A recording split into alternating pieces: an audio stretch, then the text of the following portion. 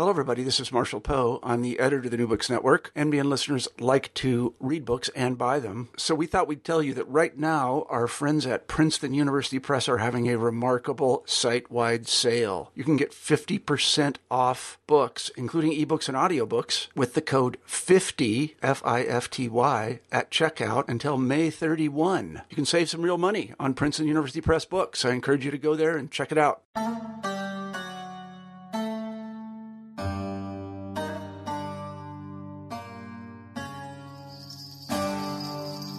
Welcome to another episode of New Books in Islamic Studies.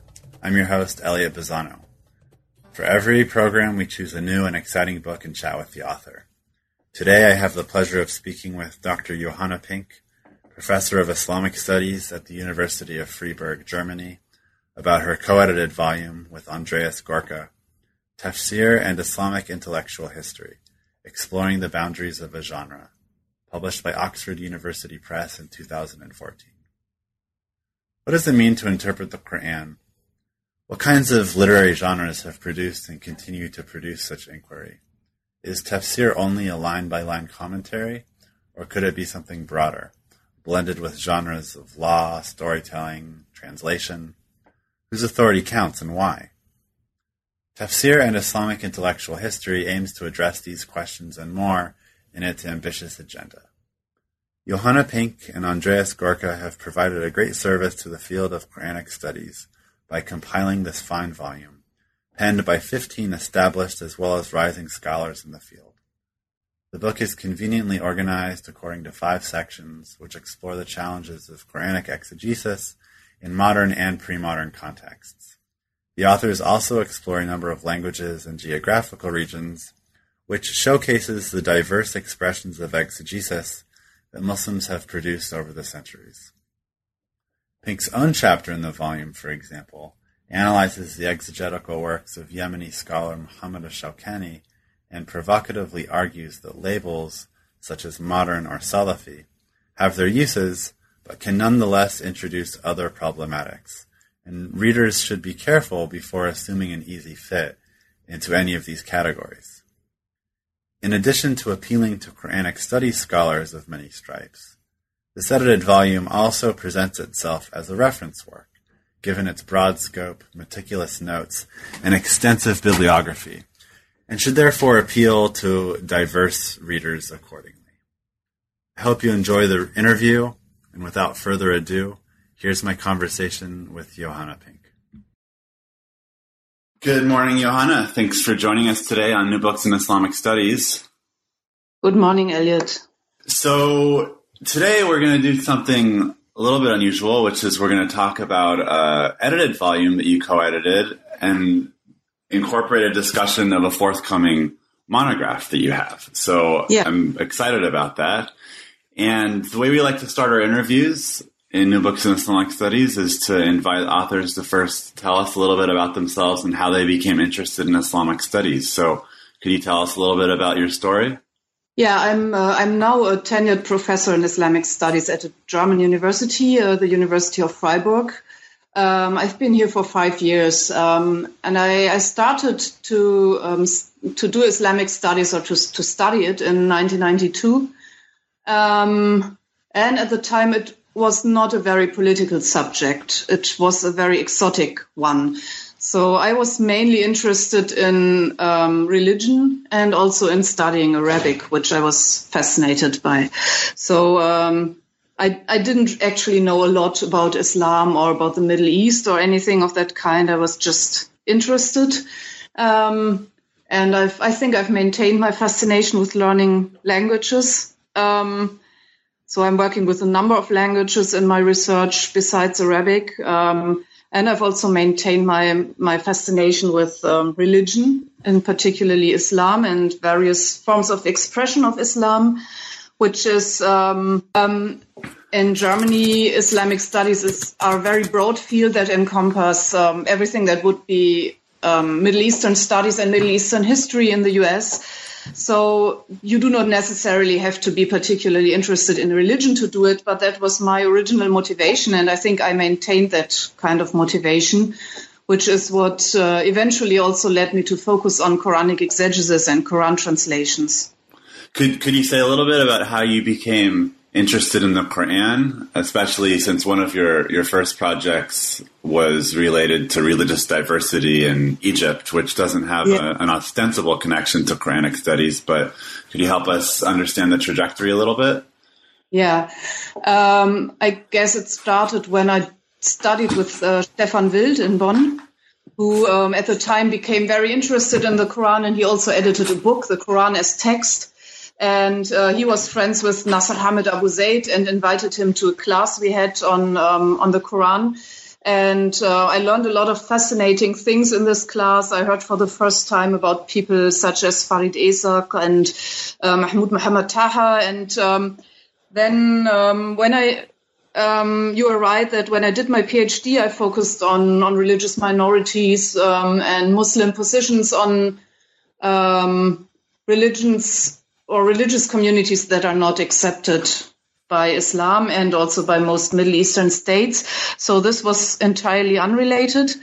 But then my interest in the Quran returned first through teaching. I taught a number of classes on the Quran and Quranic exegesis, which was when I realized that the state of research on modern and contemporary Quranic exegesis was very shallow in my from my perspective, and mostly focusing on a specific set of ideas and neglecting a lot of other things that were going on.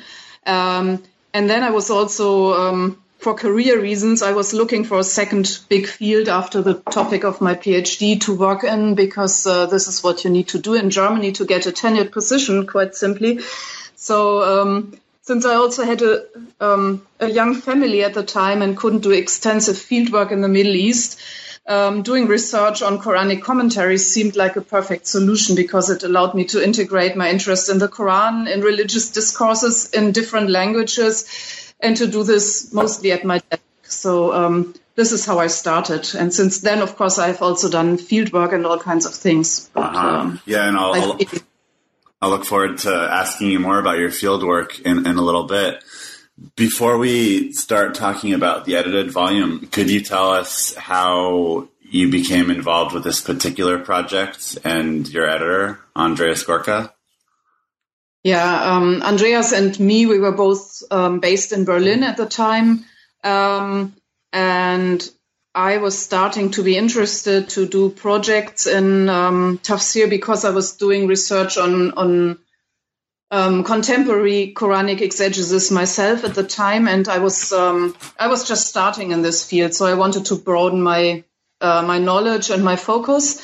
And Andreas is a specialist in early Islamic history and intellectual history, so this seemed like an ideal combination because he had all the knowledge and contacts that I did not have, and vice versa. So we decided to organize a conference on tafsir and to apply for funding, which was successful. And we had this conference in 2010. And after that, it was a very long process until the book was finally published in 2014. And it also, it evolved from a kind of conference volume to a very different co-edited volume that contains a number of papers that weren't presented at the conference, whereas some of the papers that were presented at the conference are not present in the book for various reasons. So, it was a long process during which we also very much developed and focused our ideas. And it's obviously a very rich text, and is answering this issue of what is tafsir and what is the genre. And so jumping into the text, even starting with the title, what is tafsir? Can you, in your own words, tell the listeners what this word means? Yeah, there's a certain tension in this word, because on the one hand, it is often used quite in a very broad sense to denote everything that has to do with the interpretation of the Quran. And on the other hand, in a narrow sense, it is a specific genre of scholarship, of Islamic scholarship, the Quranic commentary, which again has various subgenres, but they all follow specific rules, for example, with respect to the sources they use, to the methods they use, to the general structure and so on. So there's always this tension between tafsir in the narrow sense and tafsir in the broader sense. And for us, the question was, where are the boundaries? So where's the point at which you wouldn't speak of tafsir any longer, and for what reason? How is it related to other genres that a lot of them actually use the same sources and some of the same methods? And obviously the Quran is important for practically all genres of Islamic scholarship. So how are they related to tafsir? And what kinds of tafsir are there? These were the questions that we wanted to answer. So could you give us an example of something that might regularly, straightforwardly fit under the category of tafsir, and then something that pushes the boundaries a little bit more? Yeah, I mean, the most common sense application of the word tafsir refers to mainstream, mostly Sunni Quranic commentaries, although there are also a few Shi'i works that fit the category, which is a straightforward Quranic commentary that comments on the entire text of the Quran in its canonical order, verse by verse or even segment by segment, and discusses all the exegetical problems related to it, referring to previous exegetical authorities, and often also quoting multiple opinions on one and the same problem. So this is the classical format. The question of boundaries was often negotiated in relation to esoteric approaches. And there has been a very recent volume on esoteric approaches to the Quran, which which I'm very excited about, because this is really a very interesting field. So this was one issue which was always contested, also for political reasons. It had a lot to do with the ascent of the Fatimid Caliphate and the desire of a lot of Sunnis to oppose it by pointing to their allegedly heretical or unacceptable way of interpreting the Quran. Then there were always attempts to experiment. Like we have Quranic commentaries that, for example, that don't use diacritical signs, so they only use letters that don't have dots below, above, or whatever, which is very weird. And we don't exactly know why somebody did something like that. But the point is that it was very hard for such works to be accepted into the mainstream tradition of tafsir, because they were just so different from what tafsir was doing. And then in recent years, there's also been an increasing focus on Quranic exegesis that has been carried out in other genres, such as polemical works, for example, or narrative works of prophetic history, which some of them are profoundly exegetical, or even they even offer hermeneutical theories, but they also had a very hard time to make the transition into actual works of tafsir in the narrow sense. And so given that, I mean, as you're clearly articulating, this is a contested category that could be fluid. And so given that, how did you negotiate the scope of the volume and the kinds of contributors you wanted and the kinds of questions you wanted to ask? What was the process like of putting the edited volume together logistically? Yeah, it was a very long process, as I said. And in the beginning, we had this conference, and that was a combination of inviting participants. So we invited specific persons, and we wanted it to be a mix of senior scholars, but also emerging scholars. So we had participants such as Andrew Rippin and Claude Gilliot, but also people who were working on their PhD thesis. And then we also had to call for papers, because we wanted to have a chance to include interesting young scholars whom we hadn't heard about yet, which always happens. In the beginning, we were thematically quite open, because we felt that there was at the time so little research on the field of tafsir that anything which was kind of exploring the boundaries of this genre and its relation to other genres, and its internal structure would be helpful for further scholarship. And in the process of editing this volume, and especially when we decided to have it published by Oxford University Press in collaboration with the Institute for Ismaili Studies, who were very much involved in the editorial process, we focused it more and more on a specific set of questions, and we discussed them with the authors, and so the whole thing took shape over a period of at least 2 or 3 years. And also, unfortunately, I have to say a few contributions that we would have liked to retain dropped out for various reasons, which weakened some areas that we would have liked to include, especially the question of Shi'i and of mystical tafsir, so the whole esotericism issue, which is why I'm so happy that there's no volume specifically on that. Uh-huh. And in the introduction, and you've mentioned it as well, but you specifically note that there's no comprehensive history of tafsir that has yet to be written, and that it's been an understudied area within Islamic studies. Could you say a little bit about that, about what your sense is of why that's the case, especially since, as you know, like the Quran is at the center of Muslim discourses? Yeah, well, first of all, I think this perception that the Quran is at the center of Muslim discourses is actually a pretty recent phenomenon, because it has taken center stage as opposed to fields like Kalam or Usul al-Fiqh in recent decades, for a lot of reasons that I've gone into in my more recent project. But anyway, the Quran is, of course, central and has always been central to a certain extent for all fields of scholarship.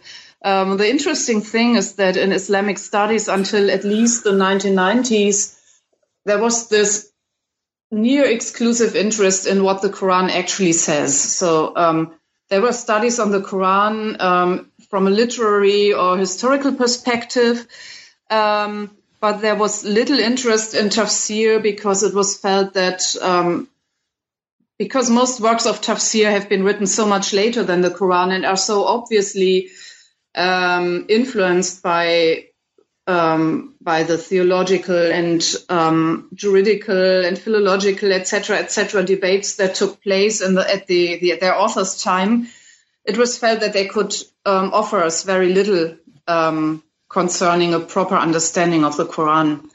And there was little interest in reading Quranic commentaries as works in their own right that have a specific set of methods, a specific history, and that can tell us something beyond the actual meaning of the Quran. This also, I think, had to do with a very Western perspective on issues or on concepts such as authenticity, originality, innovation. So there was a certain interest in the formative period of tafsir, but the classical period, which starts about in the 10th century CE, was usually considered as repetitive, uncreative, unoriginal, or even sclerotic, because there was so much, they were all taking part in the same discourses, and there was a lot of repetition.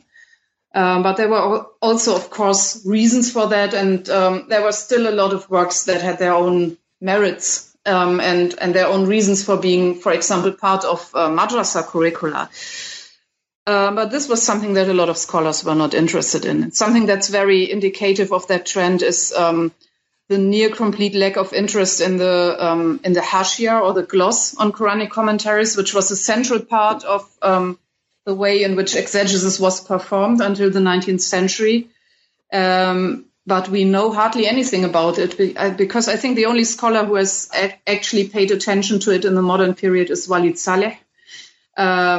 But most other scholars feel that it doesn't really merit a lot of attention because it's not an original work. And so this whole concept of a work having to be an original work, whatever that means, is very problematic if you look at the history of a genre of scholarship. Right. So, I think the result of all this was that there was very little interest in tafsir in itself. Tafsir works were mainly consulted to get at the meaning of some expressions in the Quran, but not really studied. This has changed, fortunately, in the past 25 years, I think. And this issue of originality versus novelty, you get at, several of your authors get at this by looking at particular exegetes and seeing what they contribute and how they are different from other people. And so in your own chapter, entitled Where Does Modernity Begin? Muhammad Ash-Shawkani and the Tradition of Tafsir, you look at a particular Yemeni scholar. And could you tell us about who this is? Who's Muhammad Ash-Shawkani, and why did you choose to write a chapter about him? Yeah, Shawkani was the preeminent Yemeni scholar of his time. He lived from 1760 to 1835 in Sana'a. He was born a Zaydi, which is a branch of Shia Islam that was also the ruling denomination, if you want to put it that way, in Yemen at the time. But Shawkani more or less turned to a form of Sunnism, and specifically a form of Sunnism that rejected the legal schools. So he didn't want to be part of any specific madhab, but he relied on the Sunni hadith collections, for example. So he more or less renounced the Zaydi tradition and became part of some kind of scripturalist, or you could also call it fundamentalist Sunni tradition, which was quite pervasive at the time in various regions of the Muslim world. And Shawkani wrote a lot of things. There's also, by the time I wrote my article, there was already a very interesting monograph on Shawkani by Bernard Haeckel. The interesting thing, and that's quite symptomatic, is that none of the works I found about Shawkani talked about his tafsir. They talk about his legal works, fatwas, and whatever. But there was hardly anything about his tafsir other than mention of the fact that it exists. So obviously a lot of scholars had looked at it and didn't really know what to do with it. Right. This was a main reason for me to approach him. And the other reason was chronological, because he wrote at a time at the beginning of the 19th century that is usually, at least with respect to Yemen, seen as belonging to the pre-modern period. So he's usually considered a traditional or classical or whatever exegete. And I was wondering whether this is actually true. So this was my main interest for looking at him. Right. And as well, you talk about how in the Encyclopedia of the Quran, these categories are broken down into modern and pre-modern, which you have some reservations about as well. So how does Shawkani push the boundaries of modern and pre-modern in terms of where you would want to classify him as an exegete? Well, first of all, I think it does make sense to talk of a modern period if you mean by it the period that starts or that manifests some kind of reaction to Western influence. So at the end of the 19th century, you have Quranic commentaries that try to explain how rational Islam is, that try to give rational explanations for miracles in the Quran, that are skeptical of polygamy and slavery and other institutions that are seen critical by Western observers. You have a lot of apologetic content and so on. All of this is completely absent from Shawkani's commentary. He doesn't have any issues with things like the evil eye, for example. This is just out of the question for him. It exists, so he writes about it. He doesn't have any. He doesn't see any necessity to defend the institution of slavery or anything of that kind. So in that sense, it's clearly a pre-modern work. But at the same time, I felt that there are actually different strands of pre-modern tafsir that are quite different in their hermeneutical outlook. And there's one strand which you could call scripturalist or fundamentalist, which Shawkani is representative of. And this strand becomes very prominent in the 19th century, and is directly appropriated and adopted by a lot of modernist exegetes such as Rashid Rida or Jamaluddin al-Qasimi. So this idea of a clear rupture between the early 19th century and the late 19th century somehow is called into question by my results, I think. Mm-hmm. And you throw in some other terms that could be problematized as well, such as fundamentalist or scripturalist. And you have this nice quote that I'd like to invite your commentary on from your chapter. So you're talking about what it would mean to call someone like a Shawkani Salafi. And so you mentioned that he does not actually hold particular respect for the interpretations offered by the Salaf, namely the companions and the Tabi'un, and does not consider them more valuable than those of later scholars, and certainly not more authoritative than his own. So could you say a little bit about what we mean in general when we talk about Salafi or Salafi exegesis? And then could you say how a Shawkani lines up with this area? Yeah. The term Salafi is very problematic because it's changed meaning over time, and it's also often used for very different phenomena.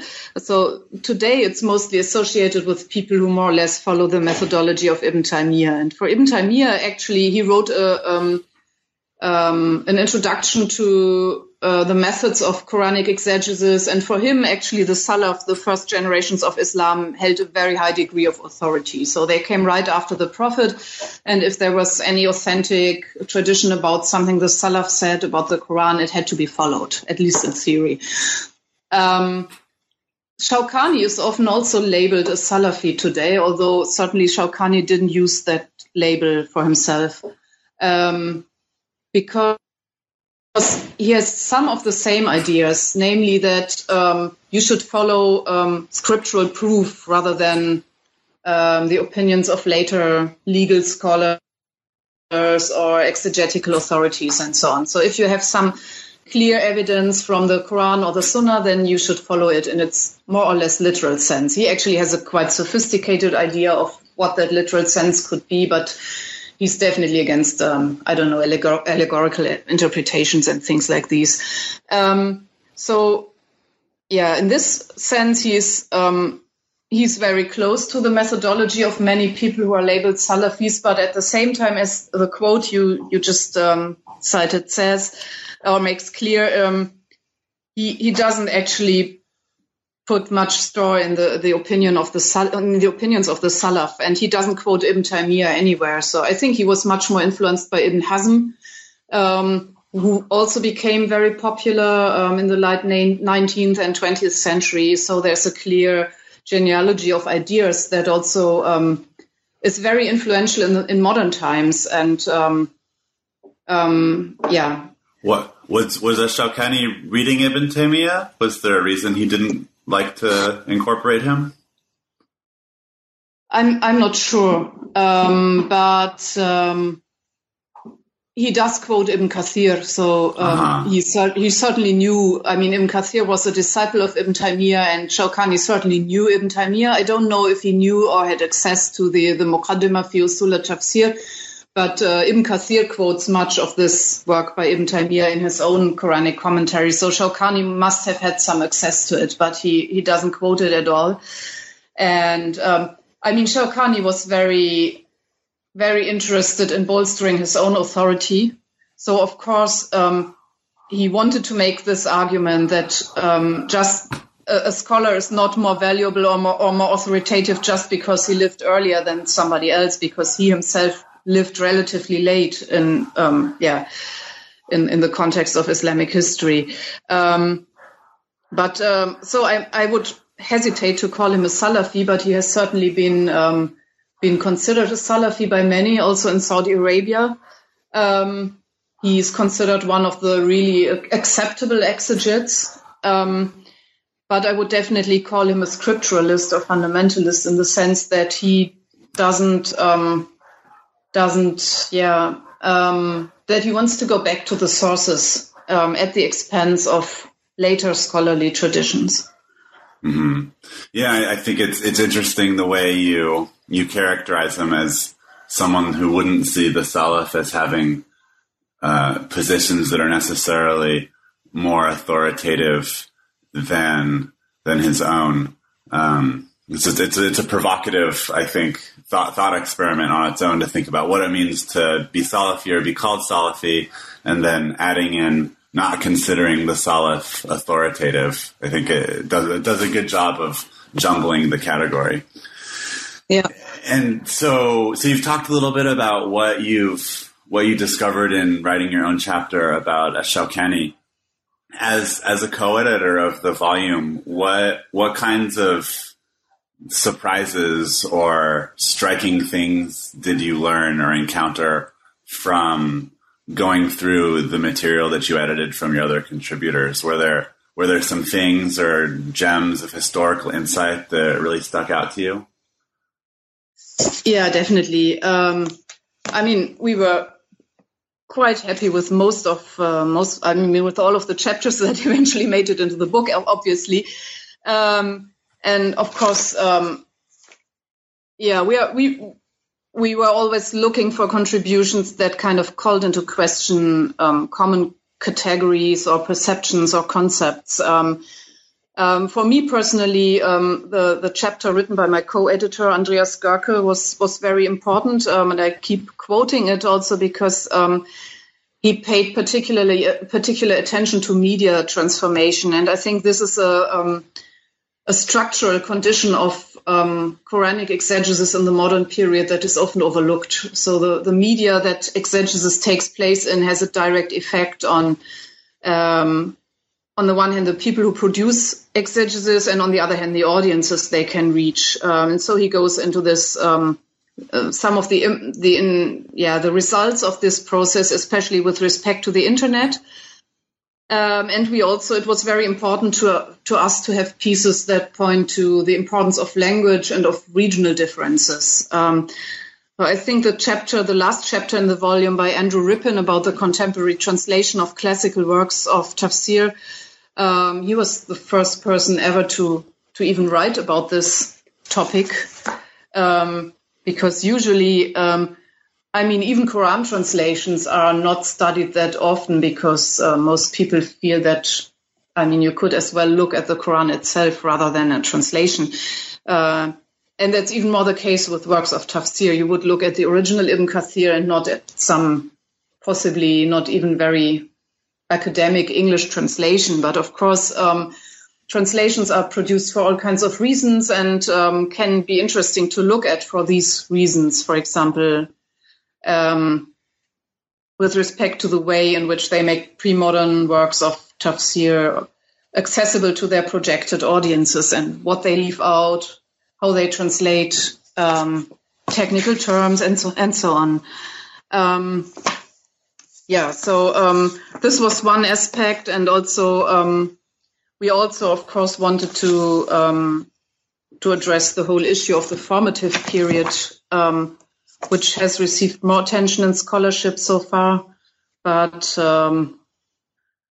where there's also a lot of there are a lot of open questions still, in especially with respect to the interrelation between tafsir and other genres, such as hadith. We were very much surprised by thrilled by the results of Roberto Tottoli's work on the exegetical hadith that are contained in Malik ibn Anas's Muwatta, which is a very important work of hadith, and it contains a number of exegetical hadiths that, if you look at them, you would think that any Quranic commentary should quote them, because they really say about how to understand the Quran, but the Quranic commentaries just don't. So this is indicative of the fact that at a fairly early time there was already a development where there was a specific corpus of hadith that were considered part of the exegetical tradition, and others were not. Mm-hmm. So I think this will be a good switching point, talking about translation and what kind of sources certain types of scholars like to use and others don't, as we transition into your current project. One last thing I'd like to ask you about the edited volume before we move on to the next segment is a lot of educators listen to these podcasts, and I like to ask the people I interview about teaching. And so have you had a chance to use this volume in your own teaching? And do you have advice for teachers listening to this podcast, how they might incorporate the volume into their courses? Well, to be honest, teaching was not the main thing we had in mind. I mean, I think you can use this in teaching as you can use most edited volumes. That is, you can use individual chapters if you teach a class that they could be relevant to. But I think the volume is probably too broad in scope, and some of the chapters are too specialized to make it really the kind of thing you would use for teaching in its entirety, which is actually a big difference to my current project, where I had teaching needs very much in mind when I devised it. Uh-huh. Okay, let's jump into that then. So you have a monograph forthcoming, which is Muslim Quranic Interpretation Today, Media Genealogies and Interpretive Communities. Mm-hmm. And so when are you expecting that to come out? The beginning of 2018, according to the publisher. Uh-huh. So that should be out before too long. And so why don't we start off, what are the connections between this current project and the edited volume? Well, the edited volume was just one piece of an emerging and evolving interest in tafsir. As you mentioned before, there's no comprehensive history of tafsir yet, and I didn't feel qualified to write such a history either, but I did feel qualified to write a more comprehensive overview of contemporary trends in Quranic interpretation. So this is really what I wanted to do. So this is, in contrast to this edited volume, it's not a collection of papers on individual questions and periods and authors and so on, but it's trying to give readers a broader picture of what is actually happening today. And when I say contemporary, I really mean today, not like the period since 1900 or something, but really the past 15 years or so. Well, I think that's really exciting, A, just because it's an interesting topic, but B, I think the challenge that it takes, because I think in a way it's easier to study things that happened a while ago, even as you say, right? Like you can, you don't need to do field work if you can read stuff in libraries. And so in any case, I find it's impressive that you're tackling the very modern question, because I think in a way that brings more difficulty, which is admirable. So it's a good thing in my mind, and I think many readers. So, okay, so you've addressed what you mean by today. What you look at different regions and languages in your study. Am I right? Can you tell us about the regions and languages that you explore?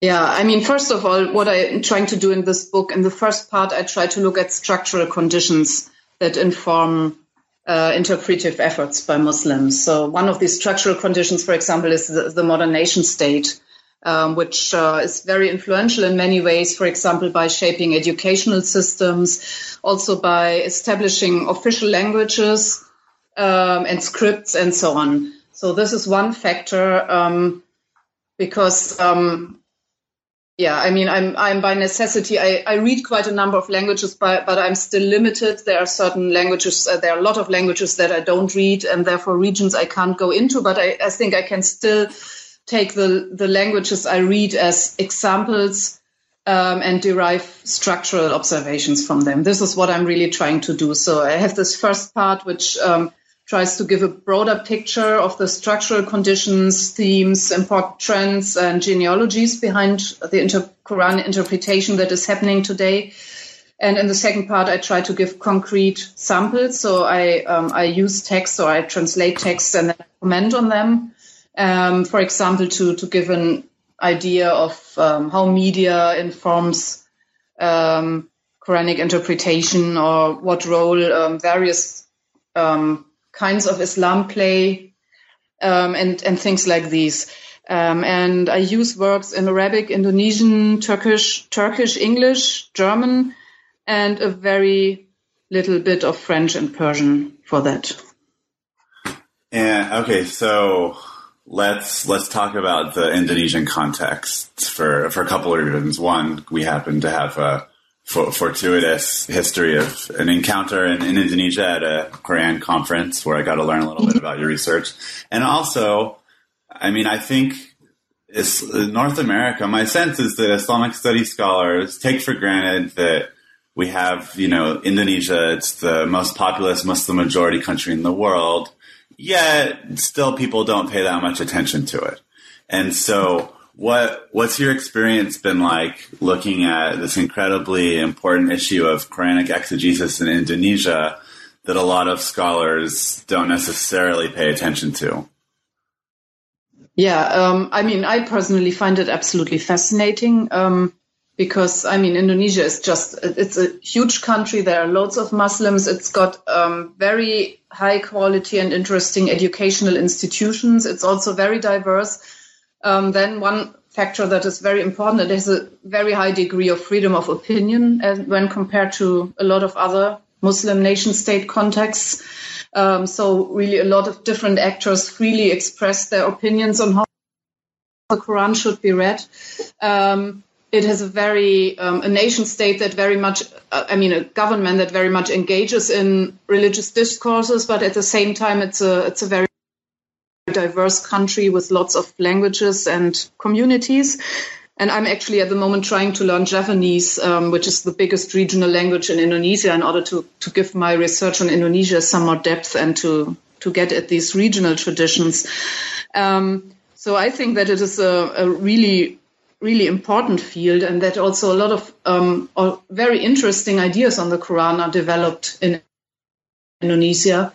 And at the same time, I think it receives very little attention, partly because of the contingencies of the field, because in Europe, as much as in North America, we have a specific tradition of Islamic studies that emphasizes Arabic and maybe Persian, and that's pretty much it. So in Germany, we also have a certain tradition of including Turkish, but if you do anything else, it becomes quite difficult to find a position. So it might be bad for your career to focus on a country like Indonesia, because, one of my funding applications was actually rejected because one of the reviewers wrote that Indonesia is marginal to Islamic studies. So, and I think this kind of sums up a very widespread perception. Yeah. Wow, that's intense. I was actually, as you said that, I was thinking, have you encountered any kind of situations where people belittle your interest in Indonesia? So I think that's amazing that you have that experience. I need to demonstrate that I do Arabic as well, and then it's okay. If I only did Indonesia, that would probably be a problem. Uh-huh. And right, I think by the 7 languages you're looking at, I think. But I guess some people have their bar higher, and you need 15 or 20. So we'll see. So you mentioned Indonesia. Did you do field work in Indonesia? I know you visited bookstores and have interacted with academics, and so you might consider that field work. I don't know. Yeah. Could you tell us? For this project, that's mostly what I did. I also talked to people in various contexts who hold Quranic studies circles. I don't consider myself qualified to do any actual ethnographic work, and at the moment I don't have simply don't have the time to spend enough a long enough period in any country to actually do the kind of observation I would need to do in order to do this properly. But what I tried to do as much as I could was to visit bookstores, to see what's available, to see what people recommend to me, to ask them for their reasons, to then take notes on these talks, to talk to colleagues. Also, when I wrote my chapters about Indonesia, and this is also a very interesting thing when you write about the contemporary period, as in, what's happening today. I actually know a lot of the people I'm writing about. Not all of them, but I know some of them. This is, I've been thinking a lot about how to deal with this. I think I stated quite clearly in my book, wherever that's the case. And I also, I consulted a number of people I wrote about in order to get biographical information, for example, or to just check that my translation is what they wanted to convey. I didn't allow them to actually change any of my commentary or whatever, or to alter the meaning of their text. But I tried to take them into this project and to involve them somehow. And I think this is also this reflects a big change in the field, because if you worked in Germany 30 years ago as a professor, you were in the position to be a German academic who wrote about Muslims, about things that happened in other regions of the world. And this has changed a lot. Today, I'm in a field that's much more interconnected. I know I write about people I know, and they might actually read what I write. They might also write back, or they might write about me. And I'm simply not that removed from what's actually happening within exegetical discourses anymore. I try to take an outside perspective to the extent that's possible, but I'm only half outsider. Uh-huh. So, at the risk of essentializing, what would you say in your look at Indonesian Quranic commentaries today? What would you say are some of the salient features that you've encountered when compared to commentaries from other times and places?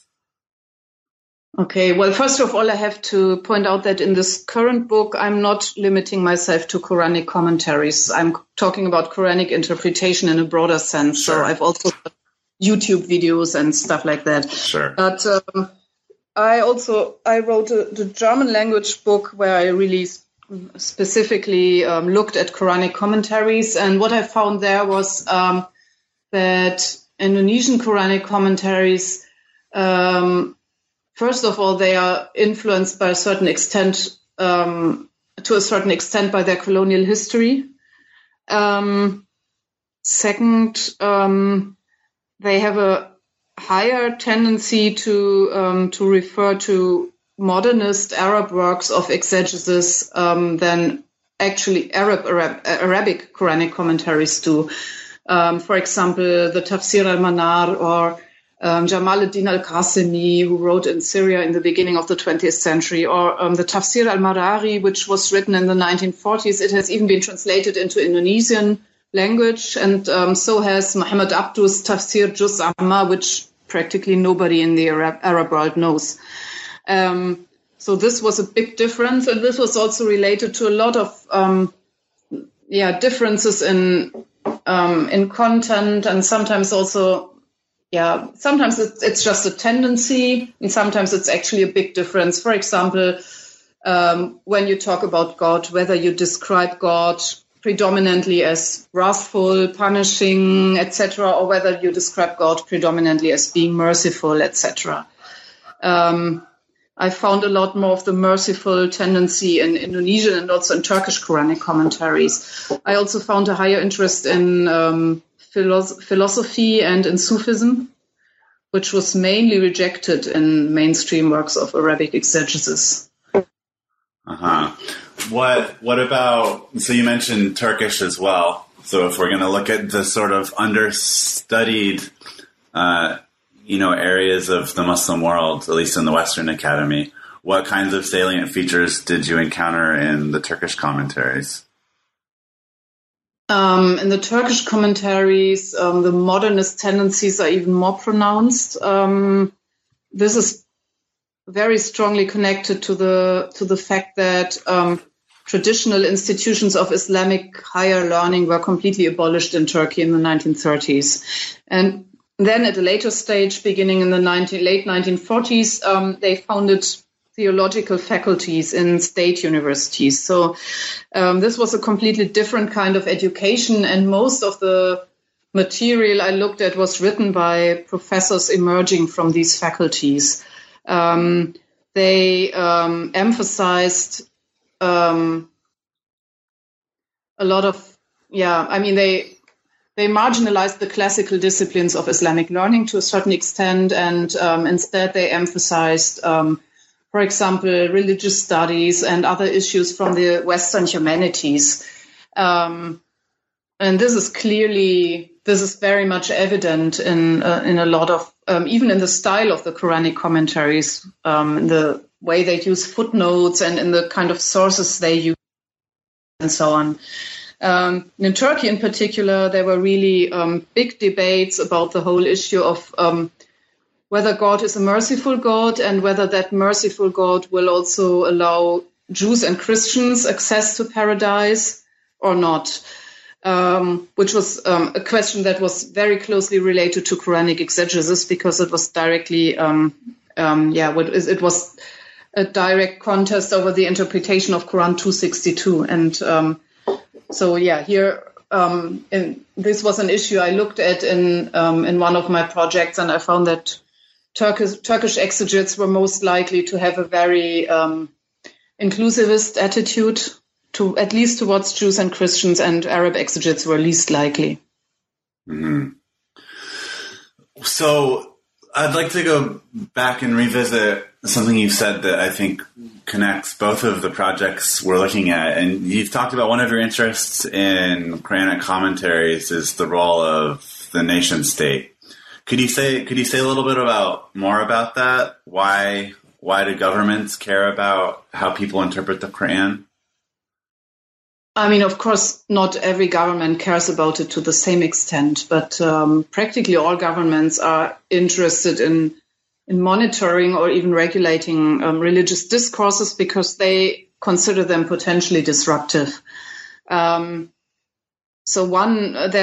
I said, there are various areas in which nation states take part in exegetical discourses, and one of them, which is very important, is through educational institutions. And especially institutions of higher learning. So in Indonesia, for example, you have state Islamic universities with specific curricula set by the state. In Turkish, you have the theological faculties. In the Arab world, you have institutions such as the Zaytuna in Indonesia or Al-Azhar in Cairo, which are also very much controlled by the state, but adhere to the much more traditional curriculum. And this very much influences the kind of exegetical works that are then produced because, especially with the more extensive works, they are usually written by scholars who have the time and means to do so. And even the less extensive works are often produced from people who were trained at these institutions. And on the other hand, there's also, of course, a kind of counter discourses. So we have exegetical works that are clearly written in order to challenge a specific state. And the Quran is seen as Quranic exegesis is seen as an ideal form of expression because the Quran has such an uncontested authoritative status that nothing else can rival. So if you can prove that your government tries to falsify the Quran or contradicts the clear injunctions of the Quran or something, then you have successfully attacked the authority of your government. And this is what we can see in many cases in Indonesia, in the Arab world, and Turkey, and so on. Uh-huh. What about in a non-Muslim majority context? And so you mentioned that in your monograph you look at German commentaries. Does the German government care about correct Quranic interpretation?